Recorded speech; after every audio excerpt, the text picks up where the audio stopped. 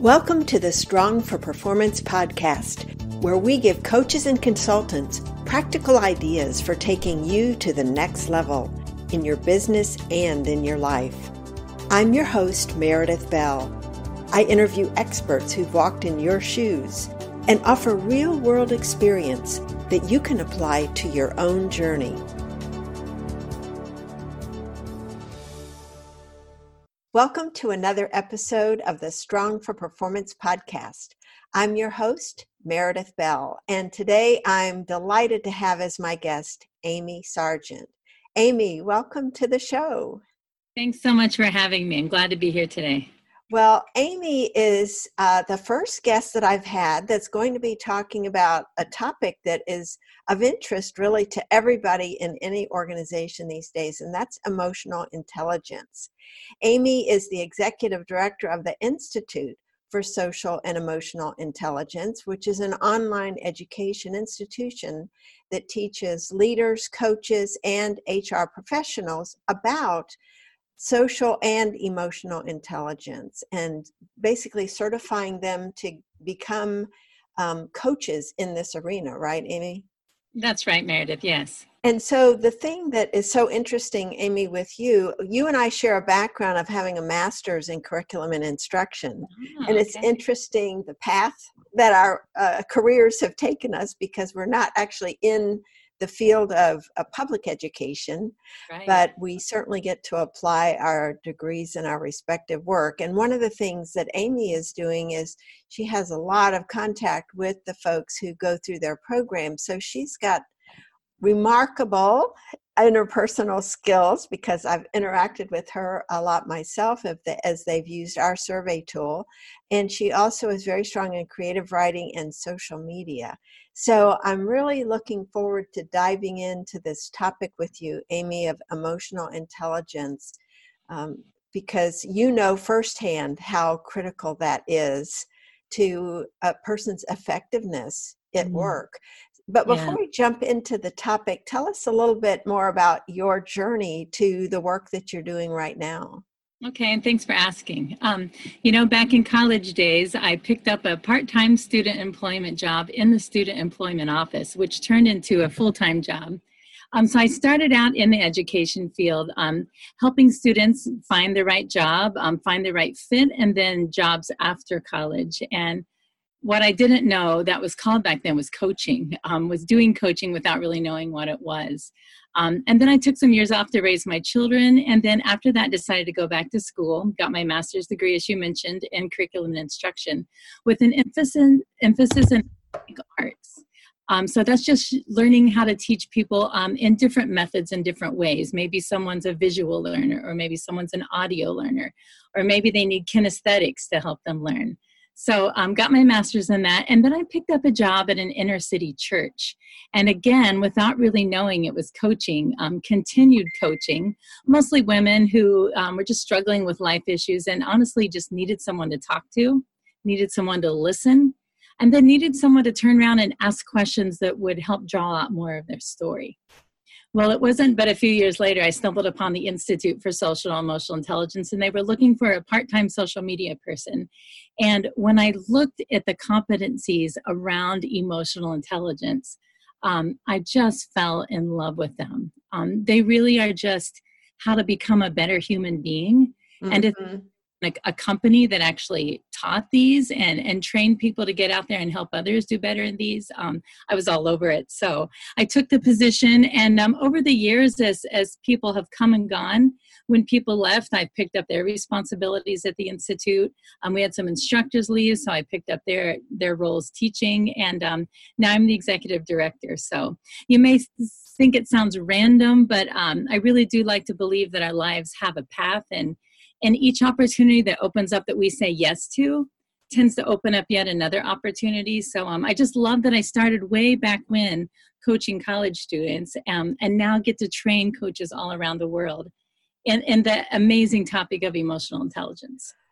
That I'm so excited for you, because I can tell just by the way you're describing it, you are so passionate about what you do. And so it's because I love my work, and it's always great to be able to interact with someone that is so enthusiastic about their own work.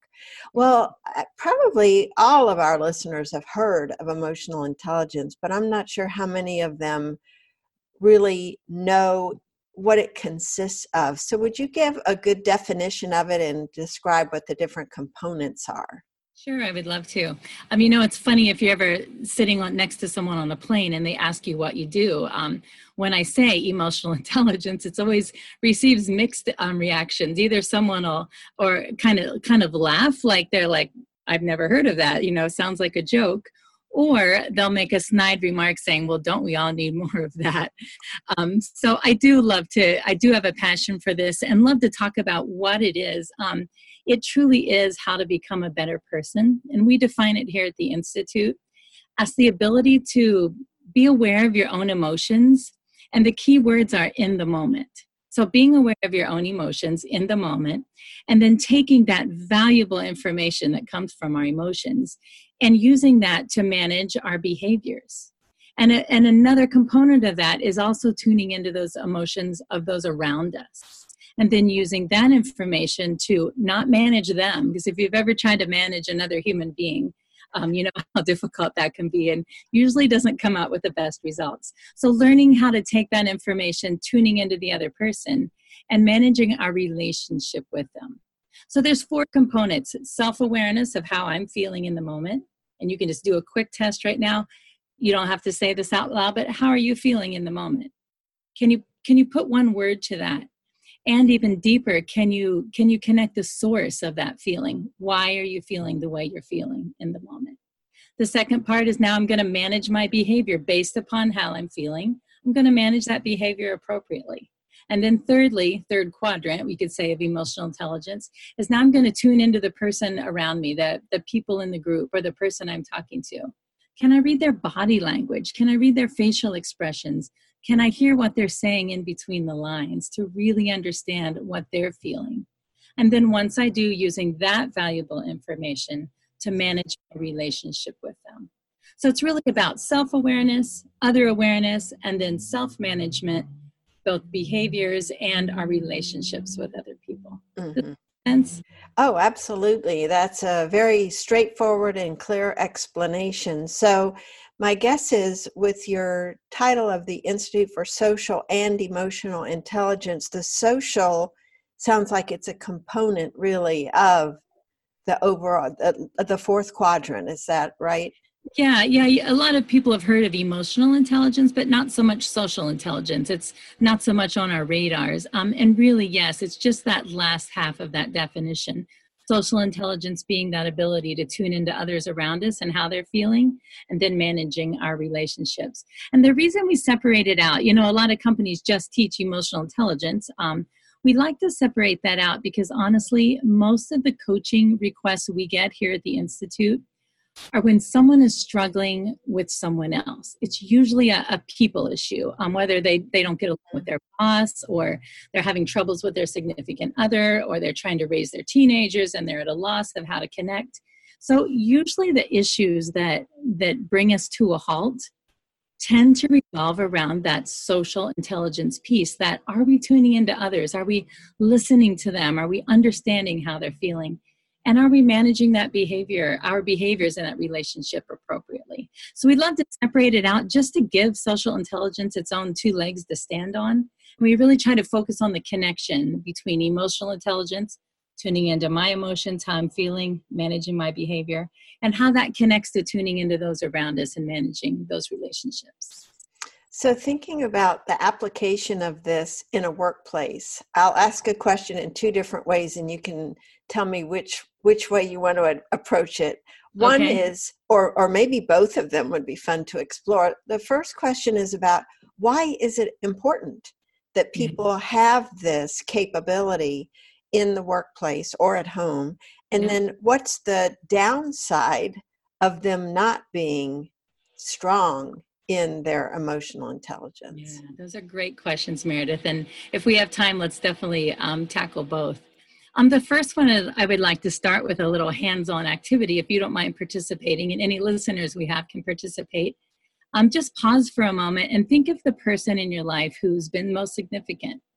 Maybe it's a teacher or a mentor or someone you've worked with, but just think for a moment about that person that's had a significant positive impact on your life.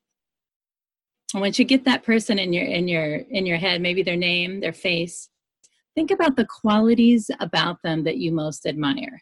And I'll just pause for a moment, just see if you can come up with 1, 2, or 3 attributes of that person that makes you admire them most. Constant learner, always looking for ways to grow and stretch themselves, which is very inspiring to me. Yeah. Very tuned in to others. Okay. I would say using intuition to read other people and really respond appropriately. Yeah. Compassionate Yeah. and generous with others in praise as well as giving. In settings like where there's a service person, tipping them generously. Sure, yeah. But also just being kind and considerate of other people, being aware of and kind of monitoring feelings and who's responding, who's not, and then adjusting appropriately. Yeah, love that. Thank you. Thanks for participating and sharing. If you listen back, thinking on those attributes that you mentioned, most of those fit under emotional intelligence. Mm-hmm. With a friend over coffee today at lunch, if you ask this question to your family members around the dinner table, at a business meeting tomorrow, the responses almost always come out the same. The very people that we most look up to, that we aspire to be more like, it's qualities of emotional intelligence. Those are the things that we most want in our own lives. So is emotional intelligence important? Is it relevant? The very attributes that we wish we had more of fall under emotional intelligence. The relevance falls into many categories, but just to mention a few, psychological well-being is probably one of the primary parts of emotional intelligence that has the most benefit. And I'll just tell you a little bit about that. Part of emotional intelligence is understanding your own story. Knowing why you are the way you are. And if you think back maybe in earlier childhood, we all have a story we tell about ourselves, some good things, some not so good things. And if you can think back on a maybe particularly negative story you tell yourself about yourself, and it could be, I don't like my nose, I'm not professional enough, I'm not smart enough, whatever that story is in our heads, somewhere we learned it. And for some reason, we continue to carry that story. So something that emotional intelligence can do is help someone begin to understand that story by naming those emotions around it, tracking where that story came from, and then holding it up to a test of, is it true or not? And is it still serving me well to continue to tell that story? If not, how can I take some steps to shift that story to a more productive one that benefits me, that benefits those around me? So the emotional well-being, the psychological well-being that can come from just understanding our own story, knowing why we got to where we are and then where we're going ahead, can have tremendous effects on our mental well-being, our positivity, our outlook on life. Health and wellness, there's been lots of research done on emotional intelligence impacting our physical health and wellness. Some research done by one of my favorite authors is Barbara Friedrichsen in her book Positivity, talks about some research done on those who go into an evaluation with a positive mindset. They actually did an experiment where they injected people with a flu virus. And who would agree to do this? I don't know, but they did. And those that went into that with a positive outlook had less symptoms. And when they did get sick, these symptoms lasted a lot shorter duration versus those who went into that with a negative mindset. So lots of studies done on just physical health, how it can benefit from having realistic optimism, which is one of the components of emotional intelligence. Probably the biggest relevance that we use, especially as we're out looking for new clients who would like emotional intelligence coaching, is the employee engagement piece. And I think we all know what employee engagement is. When you've got people working for you, you want them to be engaged in their work fully. You want them to love what they do. You want them to have passion about their work. And when they don't, the money that can go down the drain when, and we've probably all worked with someone who maybe wasn't engaged in their work, or maybe they were looking for another job while they were at work. The amount of money a company spends paying them not to do their job. And then when they quit, the drama that goes on around, oh, did you hear so-and-so quit? And then the process of finding a new person, hiring in, a lot of time and money we spend over employees that aren't engaged. Emotional intelligent bosses, emotional intelligent managers, and emotional intelligent employees can bring a oneness together in a corporation where people don't want to quit. They love working for their boss. They love working with their colleagues. They can't wait to get into work because, again, they understand their own story. They understand their emotions. They're managing that behavior well. We've all been with people who don't manage their behavior well. Let's just take the emotion of anger, for instance. It's okay to be angry, but is it okay to punch a wall in the middle of an office? Probably not. So to be around people who know how to manage those emotions and then are so good at tuning into each other, knowing how to be encouraging, inspirational, really can bring up the employee engagement, which saves companies millions of dollars. So lots of benefits to emotional intelligence. I think within that is the flip side of it would be the detriment side of not having emotional intelligence. Does that make sense? Yes, absolutely. I'm sure everybody listening can think of at least one person, probably more, who have negatively impacted their own lives because of being around someone who has low emotional intelligence. But what would you say are some of the attributes or behaviors that are observable for someone that doesn't have those 4 quadrants well developed in the workplace? What would that look like? That's a great question. Let's just go through each of the 4 quadrants to talk about that. That first quadrant of self-awareness. And I'll just ask with a question, have you ever worked with someone, maybe a manager or a leader, who's not self-aware, who maybe thinks she is the best leader that has ever been seen before? But everyone around them is frustrated. They don't feel heard. They don't feel listened to. So that lack of self-awareness can really have a negative effect on the positive outlook in a company. So I'll just use that one for the first example. Mm-hmm. And then a lack of self-management. And I'll just use that same anger issue. If you've ever worked with someone who can't control their anger, it's not wrong that they're feeling it, but we do need to manage our emotions. And how that can be scary, it can be discouraging, it makes people want to quit. When you're with someone who can't manage their behaviors, start looking for another job. Have you ever been with someone who never asks you a question? All but in a conversation where someone talks and talks, they never stop and say, "How are you? How are you doing? What's going on with you this week?" So that lack of social awareness, honestly just makes us not want to hang around that other person so much. So imagine if you're working with someone with a low amount of social intelligence. And then finally, that relationship management piece. It's one thing to be aware. We can take assessments, become aware of ourselves. But until we learn to manage our relationships with others, I think they say that most people don't leave their jobs because of the lack of interest in their tasks or even their pay. They leave because they don't get along with their manager. Mm-hmm.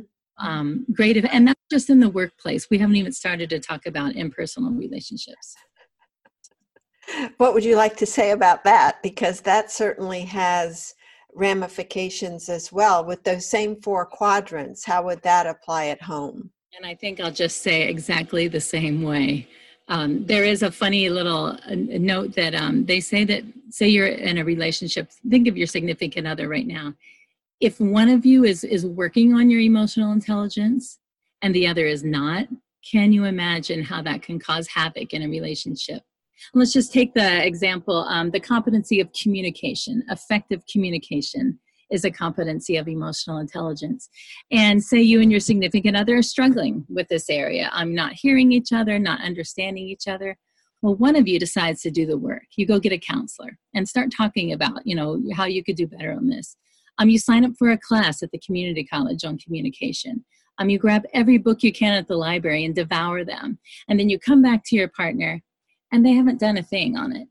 Can you see that that could cause a little conflict? But the opposite side, if both of you are working to grow, working to become better listeners, to become more apt to listen, ask questions that are open-ended, try to understand each other, how that can help a relationship begin to grow. So again, it's all about becoming a better human being and then using that ability to be a good human being and really develop our relationships so they're deeper, more meaningful, happier, more enjoyable. Well, I want to go into the fact that you have people that come and go through your training, coaches, leaders, Yep. HR, and probably learning professionals. Some of them want to go back and teach this, I assume, in their own organizations. Yeah. What is, I'd like to hear some examples of how they go about conveying that information to people so that people actually do become more self-aware. They become more adept with those social skills. What does that look like for them to make that progression to being more effective in those areas? I love that question. Yeah. So we do have coaches, HR professionals, leaders, and a lot of just individuals who want to grow their own emotional intelligence take our courses. The majority are coaches, and their role is to turn around and take the information they've learned and start helping their clients make shifts in behavior. And again, we're talking about behavior here. We're not talking about personality or intellect, quoting, or IQ. It's behaviors in the moment and then managing those appropriately. So a lot of coaches take this into their one-on-one their one-on-one clients. They'll have them we have a self-assessment and a 360 assessment, and they'll have their client take one of those kind of as a springboard to just start speaking the same language around what this is, what it isn't, what it looks like, and then manage their coaching engagements from there using the information that they see in that assessment, looking at their strengths, and then trying to use those strengths to leverage their areas of growth. Same thing in the corporate world. We have a lot of coaches that turn around and, like you said, develop their own trainings or workshops. We do try to provide a lot of information and content so they can do this easily. But a lot of our coaches present workshops on emotional intelligence to a team of 50, 100, however many, and then offer one-on-one coaching follow-up after that. Some just continue to do group coaching. And then we have individuals taking this just so they can grow their own families, to develop their own emotional intelligence so they can get out there and have more productive relationships. So what I'm saying is that our clients use this in a variety of ways and really try to support them in getting out there and using it however best fits for the kind of company they're working in, whether it's their own coaching business, whether it's their own family, or whether they've been hired by a corporation to come in and do some work, So workshops, one-on-one coaching, trainings, ongoing workshops, pretty much any way they can use this information to convey that information. Great. So let's talk about transformations. People who either have taken your class, say, as an individual who wanted to really grow and become more effective, or some of the success stories you've heard about from the coaches and others that have taken your material, applied it with clients, and then report back to you on here's what happened. Let's hear about, because it's helpful for people to hear about this conceptually, but then also, what does it look like when somebody really does have growth in any of these 4 quadrants? Yeah, I love that. And I agree with you. We really need to see that it works before we can believe it. One coach recently shared to me that she was called in to do some emotional intelligence coaching with 3 executives whose jobs were on the line. They were going to be fired if things didn't change. And without revealing too much, I obviously won't say names, but people were quitting. People were not liking working with these executives, threatening to quit if they didn't get rid of them. So their jobs were on the line. And she came in and did some coaching with them and literally saved them from losing their jobs. What she helped them realize that, it's not that they're bad people. They just needed to make some behavior shifts. And a lot of it was around the social intelligence piece, how they were connecting with those that were working under them, how they were communicating with those working under them. So with a little one-on-one coaching, it took about 6 months to start to see a few changes, and she stayed with them for a year each, but really helped them turn around their behaviors and how they dealt with those under them. And all three got to keep their jobs. And she checked in with them about a year and a half later, and just the atmosphere in the office was so much more positive because now people are working for someone who actually knows they should check in with them, ask their opinions, try to understand what they're thinking. So I loved hearing that, just the 3 jobs, that were saved by that. Another coach works with instructors in a school system, and this one really excites me because I have a heart to get emotional intelligence. I would love for every single school, starting at a very young age, to be able to start teaching around emotional intelligence. So this particular coach is working with a school system, and right now she's administered our self-assessment to all of the administration and all of the school board and all of the instructors. And just getting them to understand their own emotional intelligence, their strengths, their areas of growth, is such a great start for the connection and the communication. I guess before she came on, they were just having conflict, which, we all do. Have we ever worked anywhere where there's not conflict? Have we ever been in a relationship where there's not conflict? So now that they're all speaking the same language, they understand their strengths. And she also ran a few team reports, which is something we'll offer, where if everyone takes a self-assessment, we'll take all those scores and compile them. And then she can go back to the group and say, look, as a team, here's where we're strong, here's where we're struggling. And each person knows their own individual scores and how those fit in. Really impactful in helping a team start to realize how they can leverage their own strengths to bring up some of those areas where the team is struggling. So really seeing some significant turnaround in the school system. I'm hoping now that they take it to the next level of administering it to the high school kids, getting it down to junior high level as well. So we have a number of coaches who are working in educational environments, which just really is exciting to me. We do have another coach who just started administering the assessment to their grad students coming into their grad school program, and don't have any success stories yet of that, but I cannot wait till they start rolling in. That's great. Yeah, the changes, let's go back to those 3 executives. If you are familiar with what was it they were doing, what were some of those behaviors that were really getting in the way of their effectiveness and causing people to want to leave? And then talk a little bit more specifically about what did they start doing differently, just so we get that clear picture of what's not emotional intelligence and what does it really look like. Great. I love that. Yeah. So I'll just bring up one in particular.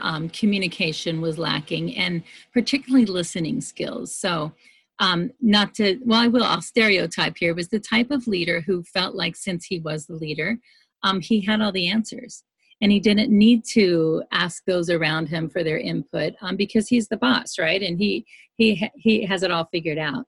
So this was not going over well with those that worked with him and worked under him. We all have something to offer, and we all bring value to the table and need that to be recognized.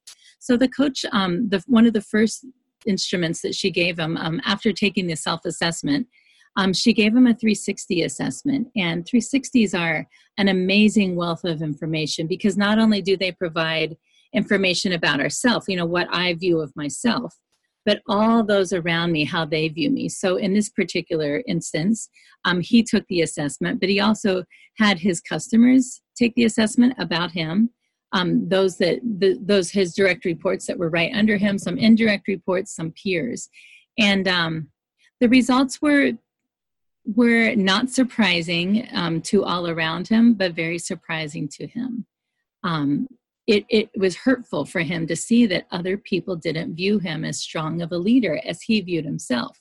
And the 360 assessment was amazing in that because the gaps that it showed between his scores and emotional intelligence and those of others were significant. So the coach, most of the areas that he was struggling with were around communication. And again, it's not that he's a bad person. He's just lacking some communication skills. So we have a coaching toolkit that we offer that for each of the competencies, there's 2 or 3 tried and true coaching exercises that a coach could use to help someone start to make shifts. So she pulled out the one on good listening. And it is such a simple exercise, but it is so beneficial. It has a list of about 15 or 20 questions about listening. And all you do is score yourself a 1 if you feel like you never do it, a 7 if you do it all the time, and everything in between. Questions like, do I make good eye contact? Do I let the other person know that I've understood what they've said? Do I put down my phone when they're talking? Do I physically nod and give them signals that I'm understanding? And it's just a simple checklist that she had him do at the end of each day. And just that step of becoming aware, areas that he wasn't doing, for example, putting the phone down. How distracting, when someone comes in to talk to him and he's talking, but he's also here on the phone the whole time. They feel devalued. So just the simple step of learning to put the phone down, not that hard, something we all can learn. But without that self-awareness piece, didn't realize something as simple as that was causing those under him to feel frustrated. So together, using that checklist at the end of each day, he would check in each week with her and just kind of let her know how he's doing. And boy, within a few weeks, he didn't really even need the checklist anymore because he realized these areas that he was lacking in. And we all do that. I'll just make the statement now, let's all try to have better eye contact. Just by saying that, the very next person you talk to, you'll probably have better eye contact. So it's just becoming aware and then having a coach walk alongside you to help start making those steps and have someone else to check in, to say, how are you doing? How did it go? You missed here. Why do you think you missed? Was it because you were stressed? And so he really began to tie his behavior in with his emotions. Emotions drive most of our behaviors. So just a fabulous story. And I haven't heard since, but I would love to hear now that it's been a few years, where, what he's doing and how it's going for him. Does that help? That's a fabulous story. And one of the things I like about it is just the simplicity of a daily checklist. Yeah, so if there's something each of us wants to improve in, we can come up with what are those behaviors we want to be exhibiting, right. And make it could be 3 items. It doesn't have to be a long one, but just what are the things where we're consciously trying to improve and just give ourselves a score at the end of the day so we become more aware, more conscious. And I remember Marshall Goldsmith talking about he still has a coach who calls him every day to ask him certain questions that he gave that person to ask him. So throughout his day, he's very much aware of, I'm going to be asked those questions later. And so I better be conscious of what it is I'm wanting to do so I can give yes as the answer because that's what the focus of the questions were. But I think that kind of accountability, whether it's with yourself or someone else, having that coach on a regular basis, that's really profound because when we're looking at changing behavior, as you've just described, there's that becoming aware of it. He obviously had many blind spots. Yeah. And those gaps between his self-ratings and the ratings of others really opened his eyes to the difference between what he thought and what was actually happening. Right. Yeah. The piece of it I really love is that it's one thing to become self-aware, and we've all taken assessments, and you know how you get your assessment results back and you're all excited and you look at your report and you might tell someone, oh, look, I'm this and that. And you tend to set it on your desk. And then within a week, you've kind of pushed it over to the side. And then you finally just stick it in a drawer because you need your desk space and you forget. So it's great to become self-aware, but it really needs to be followed up with practice. Mm-hmm. And sometimes those practices are as simple as a checklist at the end of the day. I'd love to share another story. Do we have? Please, yeah, go ahead. And this is a personal transformation. When I first took one of the classes we offer here at the Institute is called Using Positive Psychology to coach emotional intelligence. And one of the competencies of EQ is realistic optimism, having a belief that things are going to work out for the best. Not being Pollyannish, but having that steady belief that things are going to turn out for the good. And when I first took the course, I was in a bit of a negative space just from some life circumstances that were just pulling me down. And I took the course, and one of the things I learned, again, talking about a practice that we can begin to do so I was aware that my realistic optimism was a bit low. I'd taken the assessment and surprised me how low it was. But then again, I thought, I've been pretty negative lately. One of the practices I learned in that class was to keep a thankful jar. The simplest thing, when anything at all positive happens to you during the day, you just grab a little piece of paper, jot it down, wad it up, and stuff it in the jar. And I just bought a simple little jar at a thrift store, had a notepad out close. So anytime, and sometimes the things I would record seemed like a stretch because I was in such a negative place. But anything that happened that was on the good side of things, jot it down. And then I started a ritual on December 31st of each year to open that jar. And you know how most people at the end of the year are like, oh, let this year be over. Bring on the new year. I'm ready for a change. This shifted my perspective so much because that first year I dumped all that jar, and the jar was just full by December 31st, dumped it out on the bed and started opening those and reading them. And tears and laughter, things that I would have forgotten if I hadn't have jotted them down. So not only was I felt like one of the richest women in the world that night, reading this bounty of blessings that were poured out before me. Did it again the next year, and just the practice of doing that, you just feel my mindset switching to where then you start looking for positive things to happen. And you can't wait for something positive to happen so you can write it down and put it. So I've done this for years, and I think most people would describe me now as one of the more positive people they know. And I really attribute it back to this first becoming aware that I was in a negative place, and then using this practice of simply writing down the good things that happened each day to bring me to this better place. Oh, I love that practice. That is great because I have a ritual every morning of writing down 10 things that I'm grateful for. Nice. But what I like about yours is it's conscious throughout the day. Right. And I think that will be an interesting twist to what I'm doing. I'll do that as an add-on because I think that's such a fabulous idea, just to, as you said, really reprogram your mind. Because you're raising your antenna, if you will, to notice those things rather than dwelling on what's not going well or what you don't like about a certain circumstance that you're going through. Thank you for sharing that. That is fabulous. And I love what you just said about reprogramming our minds. It's really, we all can change. And, sometimes you'll have a client come in that says, well, this is the way I've been doing it for 35 years. You can't teach an old dog new tricks. But you really can, because we're talking about behaviors. And with a mindset to want to grow, and with a coach walking alongside you to give you ideas to practice and keep you accountable, we really can make shifts in a positive direction. And that is the beauty of emotional intelligence, is that it's about behavior, and behavior can be shifted.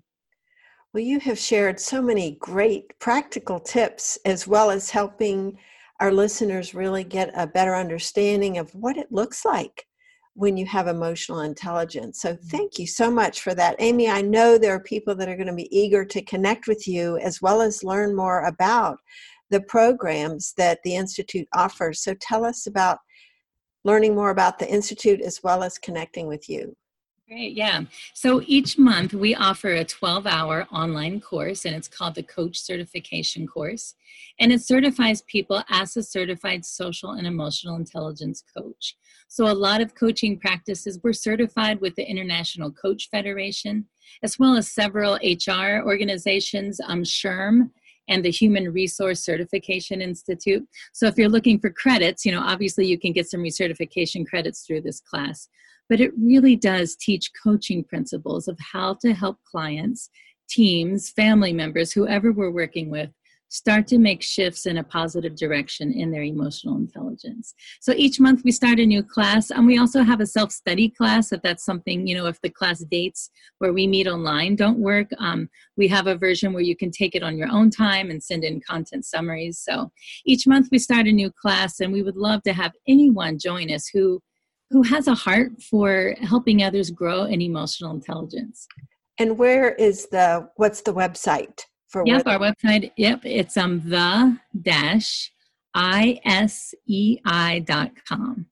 ISEI, Institute for Social and Emotional Intelligence. Great. And go to the classes tab and learn all about our different classes we have.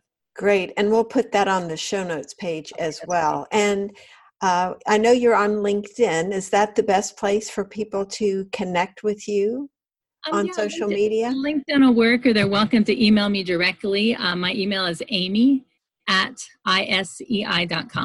Okay. Very good. Thank you, Amy. I appreciate the gift of your wisdom and experience today and the passion you have for this topic. You just glow with your enthusiasm for it. And thank you for the lives that you and ISEI are impacting and improving because of the work that you're doing. Thank you, Meredith. I appreciate that. Great. It's a great thing to be a part of. I can tell. I thank you. Thank you. Thanks for tuning in to the Strong for Performance podcast. Now head over to growstrongleaders.com to learn how our tools can increase your impact with clients and expand your business. And while you're there, grab our free ebook, The 5 Secrets to Getting Better at Anything. Until next time, I'm Meredith Bell. Make it a great day.